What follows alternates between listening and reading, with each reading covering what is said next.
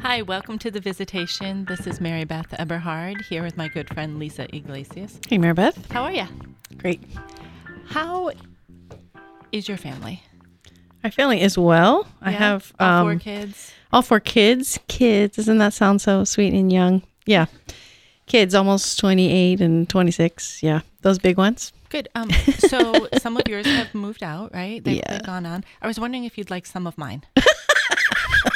Absolutely. And that, my friends, is how we are starting the podcast today. Bring them on. No, but seriously, I want to talk about. I'm parenting older kids now. You know, I still have some young ones in middle school there, but I'm parenting older kids, and I'm parenting young adults, and it's hard. Yeah, it's a very different place, isn't it? We thought back when that it would be, when they get older, fill in the blank, right? And when they get a little bit older, and fill in the blank. And we said that over and over and over again. And but it's true. Bigger kids, bigger problems, and staying up late at night, or having sleepless nights, in prayer, or just worrying. It's all different. It's not just with a colicky baby. It's something that you can quote unquote fix. Generally, none of this we can fix, right? We just can try to walk with them, I guess. Well, the reason that I want to give my kids to you is, sounds so bad. No, I don't want to give them all. Just maybe just like we can rotate them. You're being silly. I am being silly. I know, I love my children, and they know I love them. But they also know that sometimes mama needs a wisdom break, right? Mm-hmm. Same. I'll go to the chapel, and Mama Mary is such grace for me there, because I'm like, how did you do it? Right? Because I think where I'm struggling with the most, if I can bring this kind of to the front porch, is the concept of letting go, because we form these kids to be their own person, right?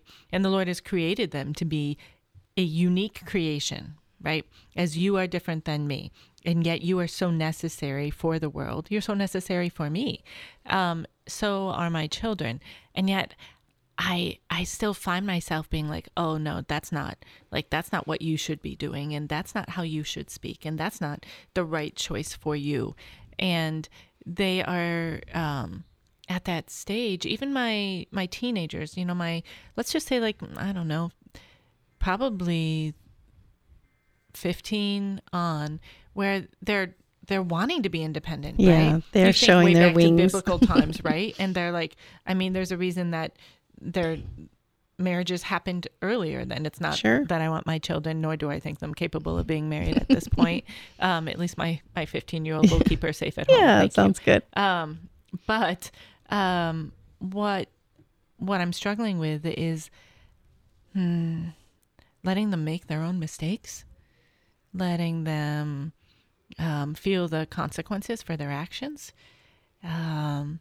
being there in a way that is both supportive and non-judgmental. Because if I'm judging them, they're not going to come back to me and rejoicing that they come to me. Yeah. You know what I mean? Yeah, that's huge. Yeah, I don't like it. Yeah. I think I'm doing okay. I think it's okay to not like it. I think you're, yes. I think it is okay to not like it. I mean, we were given these kids, and we're supposed to keep them from harm. We were supposed to keep them safe, and we're supposed to keep them fed and warm and comforted and learning things and growing. And that was what we were tasked to do. And then we find ourselves, I know the hard parts were when they were like, stretching their wings, and, maybe it came in the form of, even myself, right? Maybe it came in the form of talking back, and asserting like a particular opinion, which wasn't done in the right way or something. And that there's this inkling like, whoa, something's changed. Like you were just my little buddy. And where'd that come from? And I think the temptation would be to be sinful on my behalf and squash that. We are not having that. We're going to nip that in the bud. No, we're not talking about nipping it in the bud like a 3-year-old. Like you got a guide there. There's no talking back when you're 3. But being, and again, coming, we've talked about this before, but coming from a place of fear of like, well, I'm out of control here. This is not okay. Like this kid, Right. And finding though that we weren't, and again, maybe you'd learned this a long time ago, but I had not quite heard the words that, we were raising. And again, this is like knowledge in the head, but not to the heart. But Right. we're not raising them to be kids as adults. We're raising them to be adults where they're supposed to launch. They're supposed to go and find their, vocation, whether it's religious life or to marriage or single life. Like all that's supposed to happen. And I remember when our oldest was a freshman in high school and they held a gathering, at the school. And the person got up from like the counseling department. So I thought, wow, this is going to be like such great wisdom. Okay, I can't wait to hear what this person has to say, navigating high school, right? And she says, well, you've got 3 summers left. That's it with your kid. And I thought that was horrible. I thought, who is she? What is she even talking about? Like that's the most nonsense I've ever heard. And then you watch those 3 summers go by really fast. Yeah. And they're off to work or college or, and they're not gone, but they're gone. Like they're mentally, they're doing things that they feel are, stepping into this new role in their life. And I think that becomes a hard place for us. So like, I felt like with our older 2 who are now married and their dads in their own right. And, I'm watching them parent their kids and that's a phenomenon. It's fascinating, and wonderful. But, when they're in college, it kind of feels like you're still kind of within the realm of parenting, quote unquote. And, but definitely at that point when they're like getting engaged, getting married, there's a shift. And I think for us as parents, my Deacon Doug and me, that's where the sticky part has been, where, they're married and they've got this mission they feel called towards, or, they're going to change jobs or they're going to change cities or, buying a home or vehicles. And we want to like interject and say, here's my wisdom. Oh my gosh, don't do that. Or what are you thinking? And all these different things. And, it just flies out of your mouth and, our mouths. And we started to realize, if we were being told that at that age, we would just run the other way. And that's the opposite of what we want. We want closeness with our kids, even our adult kids, So how do you handle those little moments with your adult kids? Well, as you were talking, I was realizing that, and I was like, do I want to go here? Do I really want to share this part of me? But I think that there's a humility in recognizing that maybe others feel this way too, which is, what about the element of pride as a parent, where you are like, wow, maybe my child is choosing a different path than I might have wanted for them. Mm-hmm. And is that a reflection of me and how I parented? Did I not do a good job because they're not doing what every other child is doing? I think about those parents whose kids are, follow the traditional path. They graduate from high school, they go to college, they do their 4 years, they're graduated. And then the parents who watch those milestones, or watch those events, rather, not even milestones, but events happen, and think, my child chose a different path. Does that mean that they are not successful? Does it mean that I was not successful? Where does that fit into that? Did you ever feel that way? Oh yeah, of course. Really? Yeah. I mean, there's, so the world, when I think of, the world is so different than it was 50 years ago, 60 years ago, when that was the prescription for a happy American family was, what you just described. And, in our family, we have like a really strong military side of that path of adulthood, and also in college, and all of those things and woven together. And so the thought of not doing that was like, wait, what's wrong? Is everything okay if they go a different route, or if they go a different school than what's thought of? And then of course, even us, like, my husband and I, we went to college because it was like, you had to, there was no option. There was not like, what would you like to do? So, and I think that's one of the big shifts in the world is, what do you want to do? And we've talked about that here before. Is like, what do you want? What's going to make you happy? Just do that. If you do what makes you happy, you'll never work a day in your life. That's complete myth. You will work. I worked as a when you're changing diapers and you're doing things like that, I worked, I chose a profession that I could do to have control in it.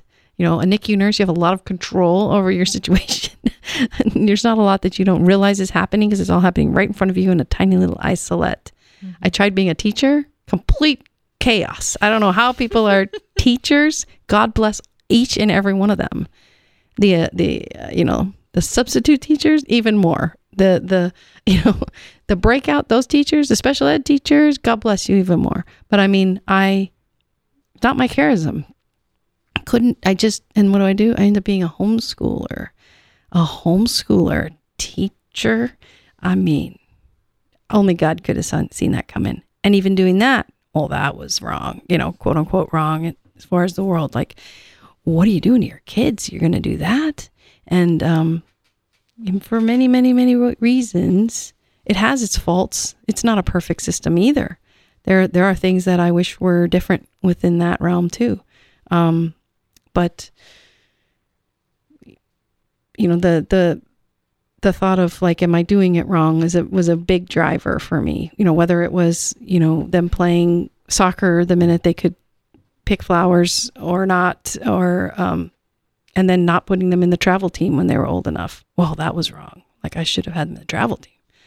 And, but we just couldn't bring ourselves to, for our family, it wasn't the right thing for us. But, so I think that's a big driver. And that acronym, busy, and the only reason I bring that up is I think maybe that's part of it too, is in our efforts to try to make them a whole person, well, then they've got to have an instrument, and then they've got to be part of a club, and then of course they have to be part of sports, and of course then, church. Well, but unless sports is on Sunday, then, whatever, then that goes out the window.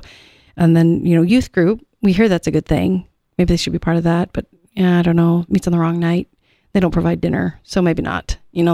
Just there's so many things that vie for their attention, and then that acronym about busy, being under Satan's yoke, is just so it's like in front of mind for me all the time. And so when that translates to now they're launched, well, to be without a role is very confusing. That's a really hard place. And so then we make mistakes and we say the wrong things and we hurt feelings. And how do we come back from that one? You're listening to St. Gabriel Radio. This is Mary Beth Eberhard with Lisa Iglesias here on the Visitation. And I think, Lisa, as we talk about parenting older children, it's important to think about the grace that we have to give ourselves and the grace that we have to give them. Honesty. There's a new level of honesty with them that comes. And I think the respect. I am finding that when I give them a little more respect for where they are journeying, when I share more of my story, I think that is working for us. Sometimes we don't want to share our struggles with our kids, right? We don't want them to know that part of us. And yet, they hold us, at least I hope they do, I think they do, to a a high standard, right? They see us as like mother or father. And to say like, actually, I once was here. And so I understand. And yes, times have changed and there are different temptations and there are different things you are facing. But I was once where you are. I think listening to them has proven helpful for me. Biting my tongue, and not biting my tongue until I can get what I want to say out, but biting my tongue in a way to like listen, asking the Lord, like, help me to listen right here, quiet my heart. I'm finding that to be really helpful. Yeah, that's beautiful. I was, when I reflect on this, I think about how, remember tuck-in time, maybe you still have tuck-in time. We don't. We have down the hallway, love you, good night, or go to bed, tuck-in time, right? We pray with them. Yeah. And whether it's, a rote prayer that you remember, or the grandson that I get to watch during the week, they will say a little prayer, and then they'll say, what do you want to pray? And he'll start naming people, and I'm just like, oh my gosh, it's just like a little slice of heaven. I can't even imagine. But I feel called to, like, something we don't do is pray with our married kids and their wives. Like, what would it take? 5 minutes? 2 minutes? I think I want to make a prayer date with them. And I love that. Just like super brief though, because I don't want it to go away. Like, I think I want it to just be like, are you free? Because that would be, I mean, that's this little stolen moment, right? At bedtime, tuck in. It's so sweet. Yeah. Like, yeah. Thank you, Jesus. I don't know. It just like really reflecting on that. And I think because that's what we want. We want that relationship as they're heading out the door to go to wherever they're going. Yes, our adult children, our teen children, they like, hey, do you have a moment? Let's just pray. And I think the importance, we have this little, I think growing up, we called it a curio cabinet, but it's this cabinet that hangs on the wall by the kids' bedrooms upstairs. And in it, Ryan, my husband, he has some holy oil. He's got some holy water. He's got a rosary. I don't know, he's got some sacramentals in there, right? And he used to bless the kids every night. He would bless them and they looked forward to it, right? And then, like you said, your tuck-in time, our bedtime routine, we would sing the Lord's Ave. And so even now, as I'm walking down the stairs after, chucking them all in bed, I will hum the song or something like that. And someone will sing back with me, and it's lovely. But stopping those, the adult children and just being like, hey, before you leave, can we pray? Letting them know that it means something to you. I think teaching them how to love me as an adult is, we're still teaching. I have to say, like, this is how I feel loved. And then in loving me better, I think that I hope that they will grow to love the Lord better. Does that make sense? Yeah. I don't know. What do you think about that? Yeah. I'm also thinking about, because it does go back to modeling and having the language out there in the air, and invoking God, directly. I'm thinking about this mission we were blessed to serve in Florida, and so we have 2 older kids, and then 9 years later we have 2 younger kids, and so the younger kids, you were saying about sharing your story, and maybe they don't need to hear that part about the sign stealing in college. I didn't do it. I just went along for the ride, but I'd never seen sign stealing before, never heard of it, and that was something that I saw.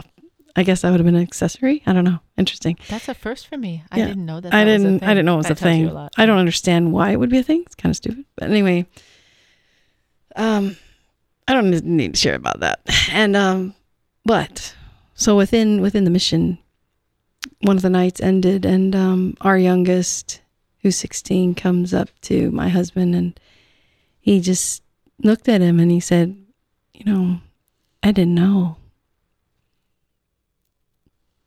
And it was good because there are things that we parent, like you're saying, our experiences, we coming from a place where maybe I still go through, like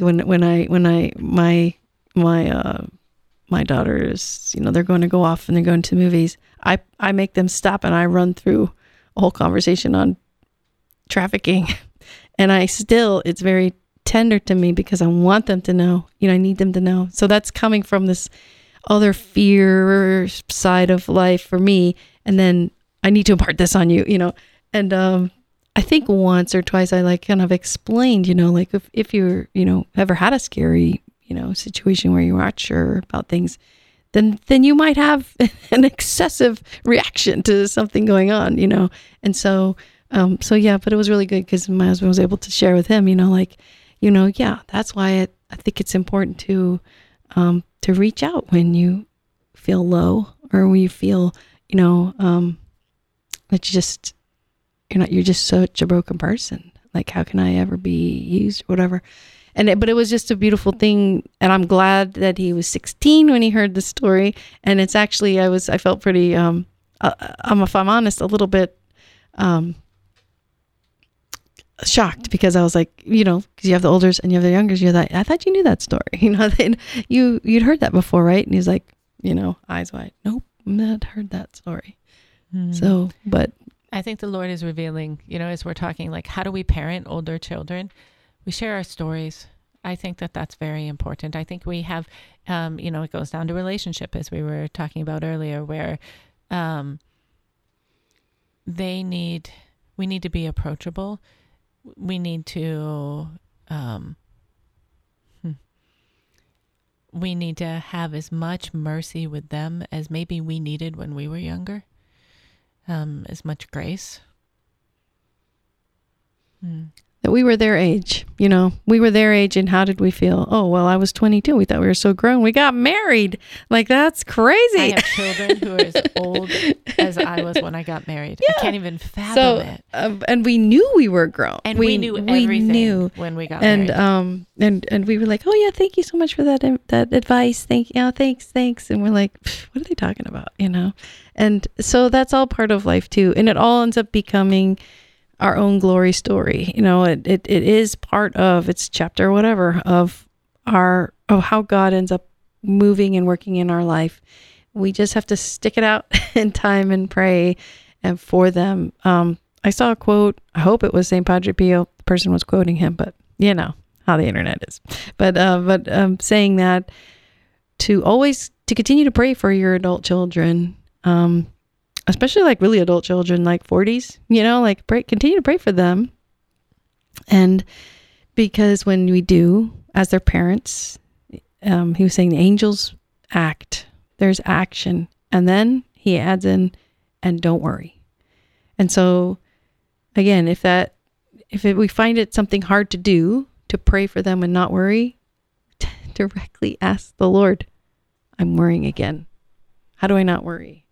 How do I just give you them, and now just help me to just love them where they're at. It's so hard. And I think that that's important, especially for parents who's when you're parenting adult children who maybe have stepped away from the faith, and your heart is like aching because you're like, wow, again, what did I do wrong? Right?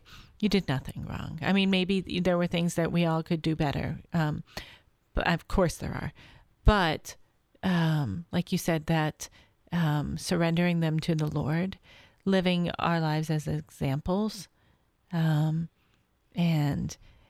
always being, you talk about glory stories, sharing our stories with them, how the Lord has worked in our lives, always having that door be open. Because eventually I believe that for our children who have turned away from the faith, that there will come a time when they're empty or seeking, mm-hmm. and the joy that they're seeking is reflected in you. They've seen you live a lifetime of that joy, but how? Well, and I think then too, in our worry, if we stay stuck in that worry, which is then, just pulling that big warm blanket of fear all over ourselves, right? So if we stay stuck in that worry, then we can't be joyful and be living out a faith that they at all find attractive. So I think that goes hand in hand then with that whole idea of, pray, hope, and don't worry, that you hear, St. Padre Pio says, again, like we give them we give him our young adult, or adults, our older kids, or older kids, right? Even teens. And just, the act of don't worry is, again, humility. I can do nothing in this situation. This is, you take them, Lord. And then to say, Lord, okay, I surrender them. I have to live in a way that seems like they'd want to be with me. Yeah. If I'm always just like telling them everything they did wrong, or if I'm always just like, hey, remember when you did, because remember when, if all that stuff, and then I'm not available for them, that joy is not available. That joy is not a magnet that just ultimately leads them to Christ. So I think that's the crux of don't worry. So it's humble to not worry because we're resurrendering, and then we're available for joy. I don't know. No, I love that. I think that is the key. I think we need to give them to the Lord. We need to trust, mercy, all of those things. Why don't you lead us in prayer to wrap this up? In the name of the Father, Son, Holy Spirit, amen. Lord, we just are grateful for time carved out with you. Jesus, we give you our adult kids, our teens. As parents, we adore them, we cherish them, we love them, but we know that you do way more than we could ever. So, Father, just like Moses' mom put him in the basket and pushed him out into the river, trusting in you for your providence for him, may we prophetically do that with our kids, and we push them out to you, always loving, always prayerful. We love you, Lord. In the name of the Father, and the Son, and the Holy Spirit. Amen. Amen. Thanks for visiting.